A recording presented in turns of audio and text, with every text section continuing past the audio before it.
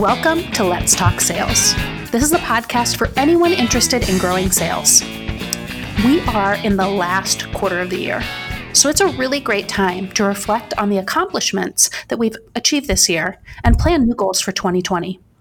But it's also crucial that we begin to assess the state of our business. In our latest ebook, you'll learn how to troubleshoot your sales problems using the Sales Performance Assessment. You'll also develop a breakthrough strategy that can help your company achieve major sales growth in the coming year.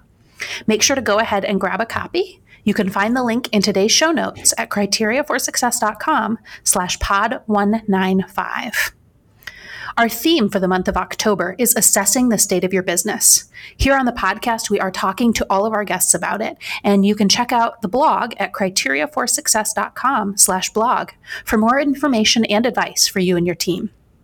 This is Elizabeth Frederick, and today I am speaking to the co-founder and CEO of Spiro.ai, a company dedicated to helping sales teams spend more time selling using artificial intelligence. He has worked in the CRM and technology space for over 20 years and previously founded Innovere, which is one of the largest CRM consulting firms. What's interesting is that now he has decided to try to kill CRM. We will get into that more in a moment. So we are really excited to have you. Our guest today is Adam Honig. Hey, Elizabeth. Nice to talk with you. All right. Well, Adam, I just shared the bullet points of your bio, but could you introduce yourself to our listeners? Maybe tell them a little bit about the journey that you've been on to get you where you are today? Yeah, sure. Happy to do that. You know, it wasn't always my ambition to kill CRM. This is just something that kind of came to me one day because, you know, I've been working in the field of CRM for about 20 years, as you said, and it's really been terrible. And the reason why it's been so terrible is because companies spend so much time and effort and money to make CRM, happen. And often the result of that is that everybody really hates it. And so my last company, which was called Innovere, we grew that from just me to be one of the largest CRM consulting companies in the world. And I sold that business in 2012. And we'd work with, companies like Covidian, and they would spend millions and millions of dollars standing up Salesforce, and then 10% of their sales teams would be using it a month later. And it was just, it was very frustrating. And even though the money was really good for the company and there was a lot of work to be done, it was just that not emotionally satisfying kind of thing because of the amount of hate that I got from people in the field. And I remember I was at a conference and I asked a group of salespeople how much they liked their CRM. And, one guy threw something at me. This is sort of like what I had to deal with on a day-to-day basis. And so, I sold the business in 2012 and Innovere is now part of Accenture. And, it was great. And, for me, what really changed my life was seeing a movie, and that kind of propelled me down this journey to, decide that we need to kill CRM. We need to make it go away. I absolutely love that story. And it's so funny because it reminds me of a conversation I had with another guest on the podcast. And this was a few months ago. So I'm not going to remember who it was. I will try to track it down and put them in the show notes. But he got the idea for starting his company from a movie as well. And I think a lot of times when you see a story, especially something that maybe has a different kind of reality or a different kind of experience, it can give you an idea that you wouldn't have otherwise. And can you tell us a little bit about how you were inspired by a movie to start your company? Yeah, sure. Happy to do that. I mean, I think, for me in particular, going to a movie kind of strips away all of the mental processing that's going on and leaves me, at least, very open to new ideas. And so I went to go see this movie, which is called Her. Which was directed by Spike Jonze, and he's done another number of other really interesting films. And so in the movie, Joaquin Phoenix basically downloads a new app on his phone, which is played by the voice of Scarlett Johansson. She herself does not appear in the movie, just her voice. But even that is enough to make Joaquin Phoenix fall in love with her. And the reason why is she's living on his phone. She's watching what he's doing. She's reading his emails, and she starts to give him advice and help him through his day. The movie gets really weird and whatever. But I'm watching this movie, Elizabeth, and I'm thinking to myself, this is what salespeople need. They don't need CRM. They need Scarlett Johansson telling them what to do all day. Wouldn't that be the dream? And And I was like, wow, what we need to do. And I called up my co-founder, Andy, who's our CTO. And I was like, Andy, we need to build Scarlett Johansson for Salesforce. And he was like, I have no idea what you're talking about. And so we got together and we kind of hashed it out. And, kind of the idea behind Spiro was to, have basically turn CRM into an assistant to help you as a salesperson or as a sales leader, doing all the things that you need to do instead of like typing stuff into a form and hitting save and expecting that somebody's going to review a report with that information. Everything would kind of come to you. And what we've learned now by working with about 200 customers who are using Spiro is that that they're replacing CRM with it entirely, and that this has kind of led us to this mission of destroying, what I would argue is really the most hated software category on the planet. Yeah, I think it's so interesting. And obviously you have that, I think I saw it listed on your LinkedIn bio or on your website. And people might think, oh, that's a big statement. But it's amazing to see how much of, as you said, CRM is a big part of a lot of sales teams' budgets. And then a lot of times you see that there's even one or more team members, like a sales enablement person, and then you'll have a CRM administrator. You have multiple people whose sole job is making sure that the CRM works and making sure that people are using the CRM. And then sometimes we see that companies will hire sales assistants and they end up spending most of their time just trying to get people to, just putting stuff in the CRM on people's behalf. And so companies are really, really struggling to successfully get what they're trying to get out of CRM. And to me, I think one of the issues is, what is the purpose of CRM? And what I hear from you is you have a real passion for supporting salespeople and making their jobs easier and making it easier for them to sell. Am I correct there? Oh, absolutely. I mean, I've been a salesperson my whole life. This is definitely my calling. Yeah. And I think a lot of times what CRM has been developed into is a reporting structure. Right. And it is really important when you're running a business to have reports to run your business. But I think what a lot of companies don't realize is unless you do a lot of really intelligent planning and work, and even then it might not be easy with the CRM system you pick, CRM isn't necessarily a sales enablement tool. It's a business reporting and pipeline management tool. And if you want that sales enablement piece, a lot of times the CRM might not be the best place to look for that. Right. And I mean, CRM is it's backwards, right? I mean, we're taking the people who are trying to generate revenue for your business and we're asking them to become data entry clerks, essentially. And with no thought as to what's going to help them. It's all about the report. At the end of the day, I was talking with a customer. So about half of our customers, which I also find really, really interesting, have never used a CRM before, and they've rejected it outright because they're like, listen, our guys are never going to use that. That's kind of what they say to me. But I had this one customer who said to me, hey, I feel like CRM is actually like, it's like a protection racket. And I was like, whoa, what do you mean? And he's like, well, this big consulting company came in to do an assessment of what could help us grow. And they recommended CRM, and they recommended Salesforce in this case. And then Salesforce came in and gave them this big price for the software and recommended that they hire that big consulting firm to do all of this work to get it to happen. And they're like, hey, what kind of craziness is this? And if you think about like the things that need to happen that a salesperson needs to do, okay, you have a meeting, you need to take some notes, you need to set a reminder. Why can't the software just do that for you? Why does it rely upon the poor sales rep to make all of that happen when we know that this is not their strength? I really love that idea that you have of kind of enabling salespeople to focus on, first of all, what they're naturally going to be maybe better at and more inclined to do.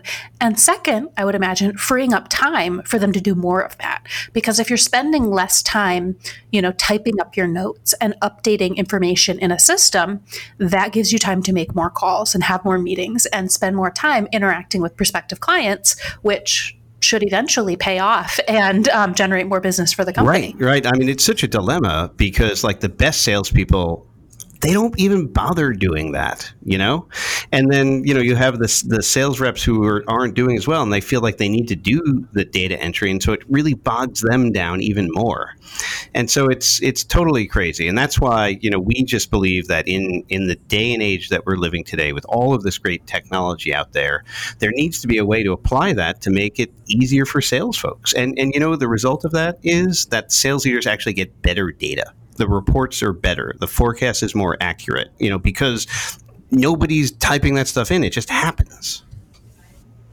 Yeah, because we do see, and it doesn't matter how well you have implemented a CRM system, you're going to have different levels of adoption within the team. And so if you are basing your reporting and your forecasting, and if you're a public company, your forecasts are incredibly important. If you're basing that on self-inputted data into a CRM system, you're going to see a level of variance. There are going to be some people who are sticklers and who are going to dot every I and cross every T, and everything is going to be in the CRM system.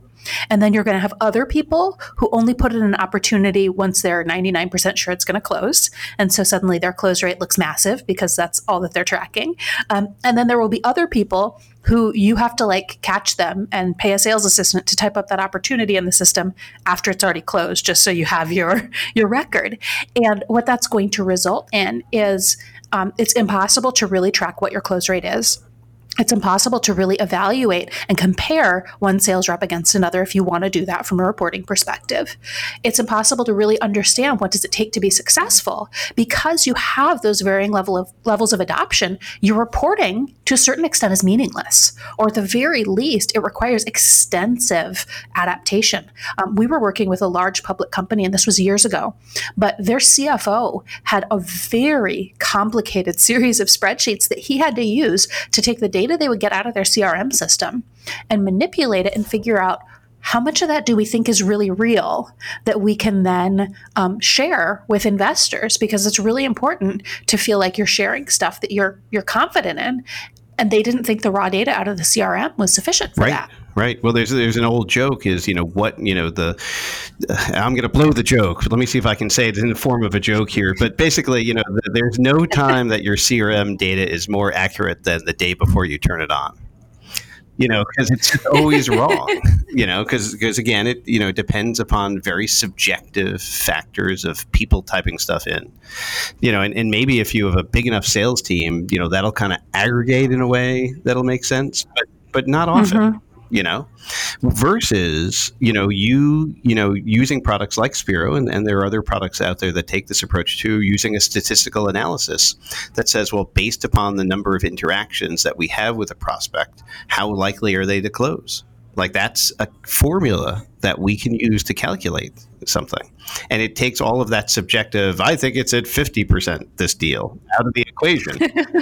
I think it's 75%. And then as consultants, we would come up with these elaborate measures. Well, it's 70% if you've discussed pricing and they have the contract, it's in legal review, and that means it's 70%. And that's great because salespeople are really bad at math, and so we don't even know what 70% really means. But it's not like you never win 70% of the deal, right? It's either it happens or it doesn't. Exactly. It's binary in that way. So I could have a whole long rant on that because it's so funny that the default in so many CRM platforms is they show a percent to close. But like you said, you're going to win it or you're not. You're not going to win 70% of it. And people don't seem to understand that if you're going to use percentages, what the percentages should be used for is weighting the entire pipeline. And you should win 70% of all of the deals that are marked at 70%. And so if technically they were all the same value, 70% of that is your forecastable revenue. It's not that deal is 70% necessarily likely to close, or that you're going to get 70% of that opportunity. And people think about this all wrong, and it causes a lot of problems when it comes to forecasting and pipeline management. And it's just that little tiny thing of percent to close, and it can explode an entire kind of sales reporting system. Sorry, I interrupted you there, but it's totally on the money. An intense area of frustration for me because it's just literally the way systems are set up, and it causes management issues. Right, absolutely. I mean, I was we had a oil company at my last company who was a customer. I don't want to say who they are, but it almost resulted in a fist fight between two executives. They were so worked up about this issue. But so you've got this software category called CRM, and it's predicated on making salespeople data entry clerks. It's predicated on some sort of mathematical probability thing, which doesn't make any sense. And then and our point of view is look, don't try to make it better. Don't try to fix it. Let's just get rid of it and replace it with something that's human centric. Designed to be used by people that eliminates all these problems, but still gives leadership what they need. That's sort of our approach to the problem. Absolutely, because it is important to have the kind of reporting that CRM systems have been, they've kind of developed into trying to create.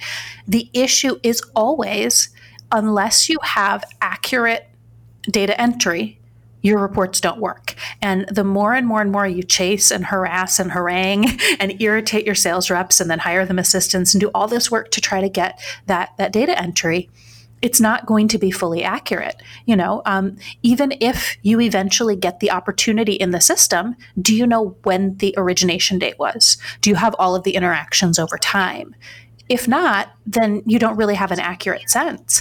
And a lot of times, unfortunately, and this is a bit of a stereotype, but I find that it's true, some of the high-performing reps can sometimes be some of the lowest adoption users of a CRM system. And so you have this dichotomy of the people who are sometimes the power users, not always, but sometimes are maybe the lower performing reps, and they maybe have a little more time to be updating a CRM all the time. And then you have some of the busiest people, the most effective people. And again, this is a stereotype and it's not always true, but they have a perception or they have actual less time to update the CRM. And so they're the worst ones. And so you have these weird stats that you're actually measuring more accurately your low performers and not really getting good information from your top performers. Is that something you've seen? As a matter of fact, I had breakfast with a sales leader the other day, and he said to me, and I'm kind of paraphrasing here, but he said, I always, during the interview process, ask how well do salespeople put data into CRM? And if they tell me they do a great job with it, we don't hire them. And I was like, what? And that's totally right. And this correlation between the bad data and the expected outcomes that you're talking about is endemic, in the system. But let's take it to another level, though. So let's assume that you had every interaction in there, every email, every phone call, every meeting. You could then build a statistical model that should show you when you might want to reach out next, based upon all of this. And you could proactively alert the sales team to things that maybe they're not thinking about, and help them, elevate the level of engagement that they have with prospects and customers in that way. And that's another thing that we find very exciting about this change. Absolutely. The vision I've always had for what any sort of sales enablement tool should be is that it literally should say, here are the people that you should be calling today based on what's optimal. And it shouldn't have to be that a salesperson previously entered that as a follow-up. The system should be intelligent enough to say, here are the leads that are probably worth calling today. And if you can automate that, if you can make that so that salespeople don't have to be scheduling all kinds of crazy follow-ups, and then you come in and you've got your tasks that are loaded up, and it's a lot to expect people to do and to be really effective. And so if the system does it automatically and does it based on more intelligent data than a person would be able to think through, you're going to see significant results. Absolutely. I mean, as a longtime salesperson, I can tell you that I can keep approximately 2 deals in my head at any one time. The one I'm working on and the one I need to work on next. And most salespeople, they're juggling, 30, 40 deals. And it's always deals like, 9 through 20 that don't get attention. And and one of the things that Spiro does exactly what you said. I know we're not supposed to be making this a product pitch or anything, but that was the first thing we built once we had all the data, to literally push a recommendation to a salesperson and say, hey, deal number 6 needs some attention. Here's Jane that you need to call at this company. Give her a ring. Absolutely, because as you said, it's just incredibly difficult to keep things top of mind. And a lot of times what we see is people are spending a ton of time and energy thinking about the very bottom of their pipeline. And there's certainly nothing wrong with paying attention to what's at the bottom of the pipeline. You need to do that. You need to think about, what do I need to do to just kind of get things across the finish line. But where you should be spending more of your time and energy is that top and middle of the funnel, and really where you've got more things to do, more work to get done, more information to learn about prospects, more stuff for you to communicate to them. That's where the focus should be. But a sales rep is going to be naturally inclined to just be thinking about the deal that's going to close next, and to just give those little reminders of, hey, you don't want to look up next week after you did sign that new client and think, oh man, I'm kind of behind the eight ball on the next opportunity I've got to be working on. That's a really unpleasant place to be for the poor sales rep. And they're really going to be struggling to kind of just catch up. And that's going to result in a lot of really bumpy activity, because it's just going to constantly be kind of catching up from the last time they kind of blew out their pipeline. Exactly. And what we found, so my last company, we did a big project with Abbott Labs, the big medical equipment manufacturer, and we found that their sales reps spent more time calling on hospitals that were close to them as opposed to the ones that had the biggest opportunities, just because the presence of the customer. And so there's all kinds of distorting factors in there. Are you following up with all the customers that are complaining the most, or the ones that reach back out to you the quickest? Are those really the best opportunities to focus on? Maybe, but who knows? And so we can be very reactive in sales to things. And a big mission of Spiro is to put proactivity back into the model so that you really focus on the things that matter, that are going to make you the most money as the sales rep and help the company move itself forward faster. I love it. I think that's so incredibly important. I do a lot of reading and listening and research into just how human psychology impacts behavior, and how so much of what we do is based on subconscious cues. And so things like calling on the things that are close that you see, even if you might intellectually know that those are not the most important, it's just what your brain kind of cues up for you to do. And so a lot of times we need solutions like systems and technology to just prevent us from making the mistakes that our human brains would kind of naturally make. Right. But, of course, if you have a terrible CRM system that doesn't have the right data in it, or even worse, has the wrong data in it, oh dear, it's never going to tell you that kind of thing, right? You need an accurate representation to understand what this should be, if it's not going to be sort of a gut level instinct. Absolutely. All right. I want to pivot a little bit because I've really enjoyed this conversation. But as I mentioned in the intro, in October, our theme for this month is assessing the state of your business. We think that this is obviously people should be doing this year round. But as we move into Q4, it's a really good time to take a more formal kind of step back. How do you think companies should be looking at their systems, especially CRM, as they assess their companies looking into 2020? So in my experience working with a large number of companies in sales technology, what I've found is that there's really only three things that any kind of sales technology is going to provide a business. There's opportunities to grow and grow faster or grow more quickly than they've done before. There's opportunities to save money. Whether it's reducing marketing spend or, reducing errors in the ordering process for some types of companies, and then there's a third objective, which is really more of a customer experience objective, which is hard to quantify, but the how much your customers and prospects, are happy with how you're treating them during the pre and post sales experience. Absolutely. And what I try to do when I speak to companies about this is encourage them to be very clear about which objectives they're trying to hit within that. And sometimes they can be complementary and sometimes they can be in conflict. And, like having a better customer experience doesn't always mean, spending more money, but sometimes it does.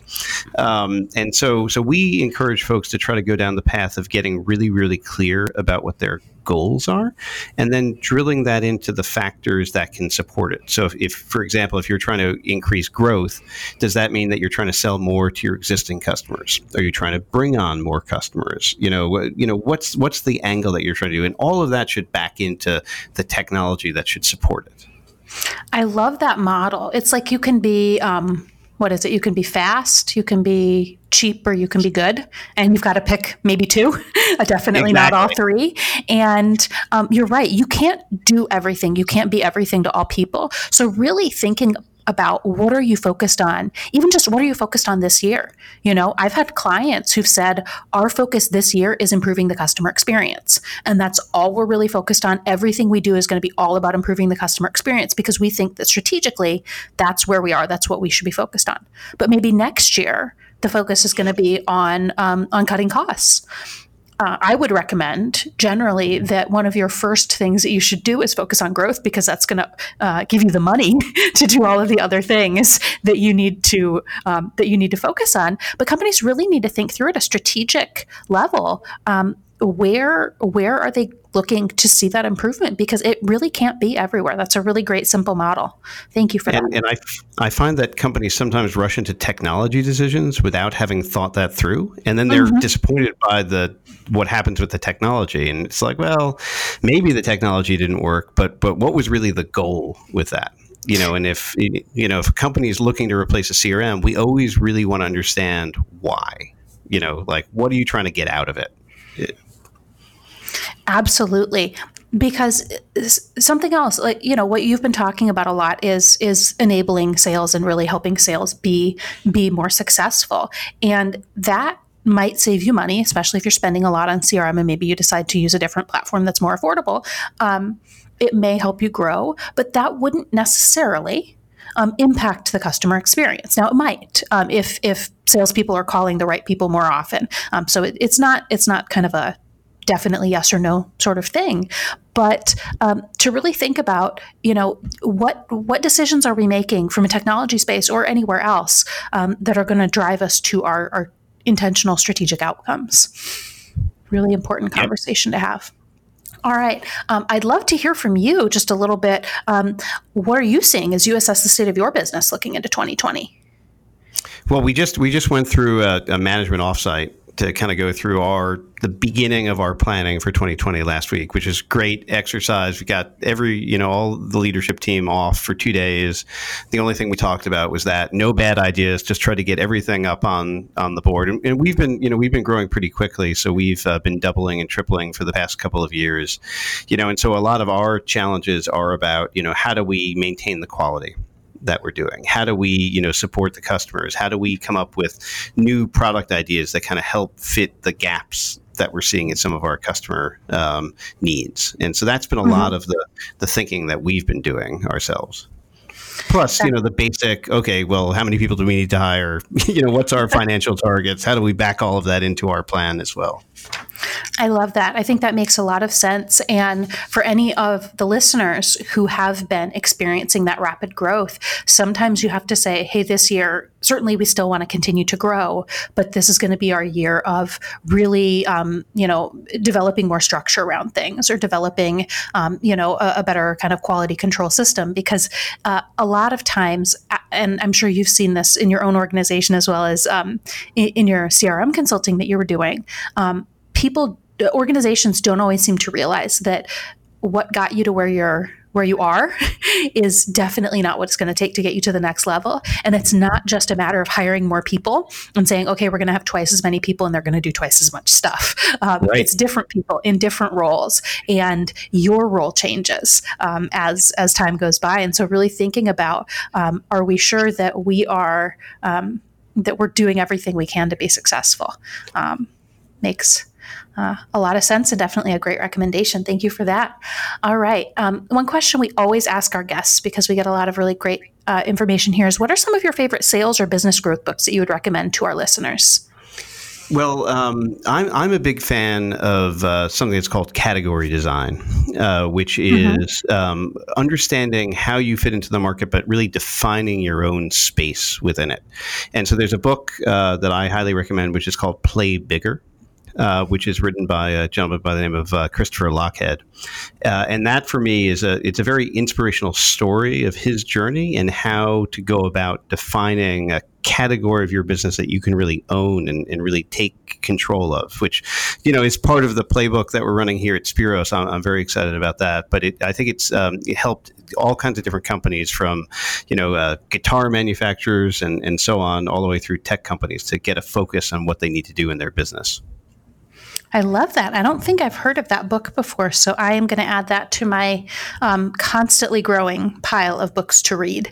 Sounds like a really good one. All right, Adam, here at Let's Talk Sales, we are really focused on providing actionable tips and best practices for our listeners. You've already given quite a few, but is there one tip that you would like to recommend before we go? Yeah, actually. So the Spiro website, it can be found at spiro.ai. And we have a resources section that has a white paper on defining those outcomes that you're trying to achieve with CRM or any technology for that matter. And so that might be of interest to people if they liked what we were talking about in terms of business planning and how to set up any kind of technology project for success. We have a white paper that's called the 3 Outcomes of Proactive Relationship Management that you might want to download and check out. I really love that. I think a lot of times, just going through an exercise like that, really thinking through strategically what are you working on? What are you looking for? What are you hoping to achieve?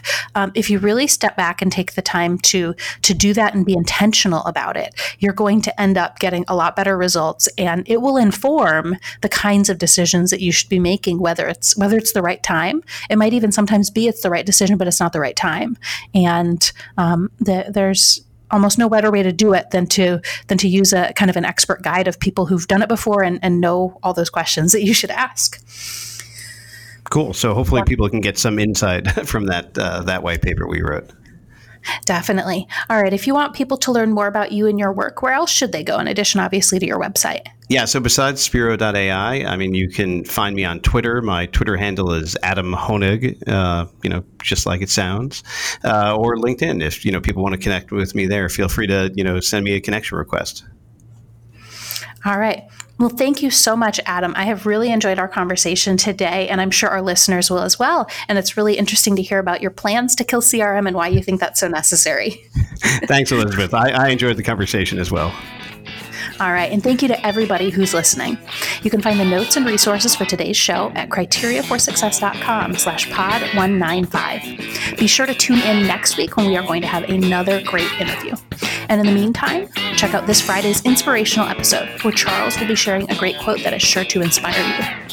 As a reminder, if you have any feedback for us, topics or questions you want us to address, guests that you would recommend that we talk to, please reach out at podcast@criteriaforsuccess.com. We would love to hear from you. If you are enjoying the show, please recommend us to a friend and subscribe on Apple Podcasts or wherever you find your podcasts. While you're there, if you leave us a rating or a review, that really helps with the algorithms. It helps people find us and gives us information and advice for how we can improve. So we really appreciate that. Remember to follow us on Twitter at Let's_Talk_Sales.